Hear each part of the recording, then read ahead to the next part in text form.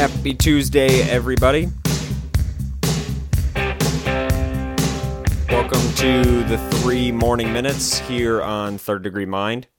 I posted something on the Facebook page yesterday that said, I hope the next pandemic is world love and may it spread like wildfire. You know, our world is so full of hate and anger these days, whether we're talking about anger over the coronavirus, people mad at each other because they're not following the social distancing, they're refusing to wear masks. Of course, our world is full of hate and anger towards the police and systemic racism in the world. And on the other side of that issue, people who support the police are angry at the protesters and the rioters, peaceful or otherwise. And when I woke up this morning, I looked back at that thing that I posted yesterday. I hope the next pandemic is world love and may it spread like wildfire. My friends, each of you has the power to influence something like this. And you know, if you think about a wildfire, it's typically started by one small fire, just one little spark. Here in Lee Canyon, far northwest side of Las Vegas, we recently experienced what was called the Mahogany Wildfire. It started on the afternoon of June 28th and is believed to have originated from a small unattended campfire.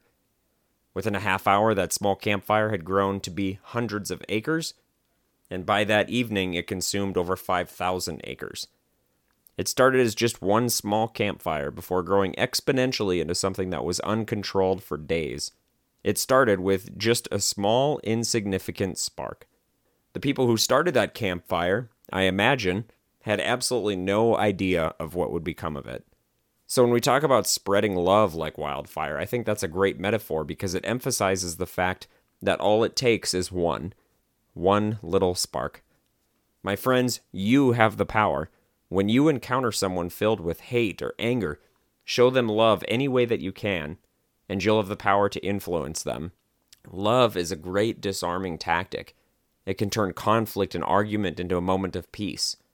And even if that's only temporary or short-lived, it still has the power to give that person the courage to treat someone else in the same manner.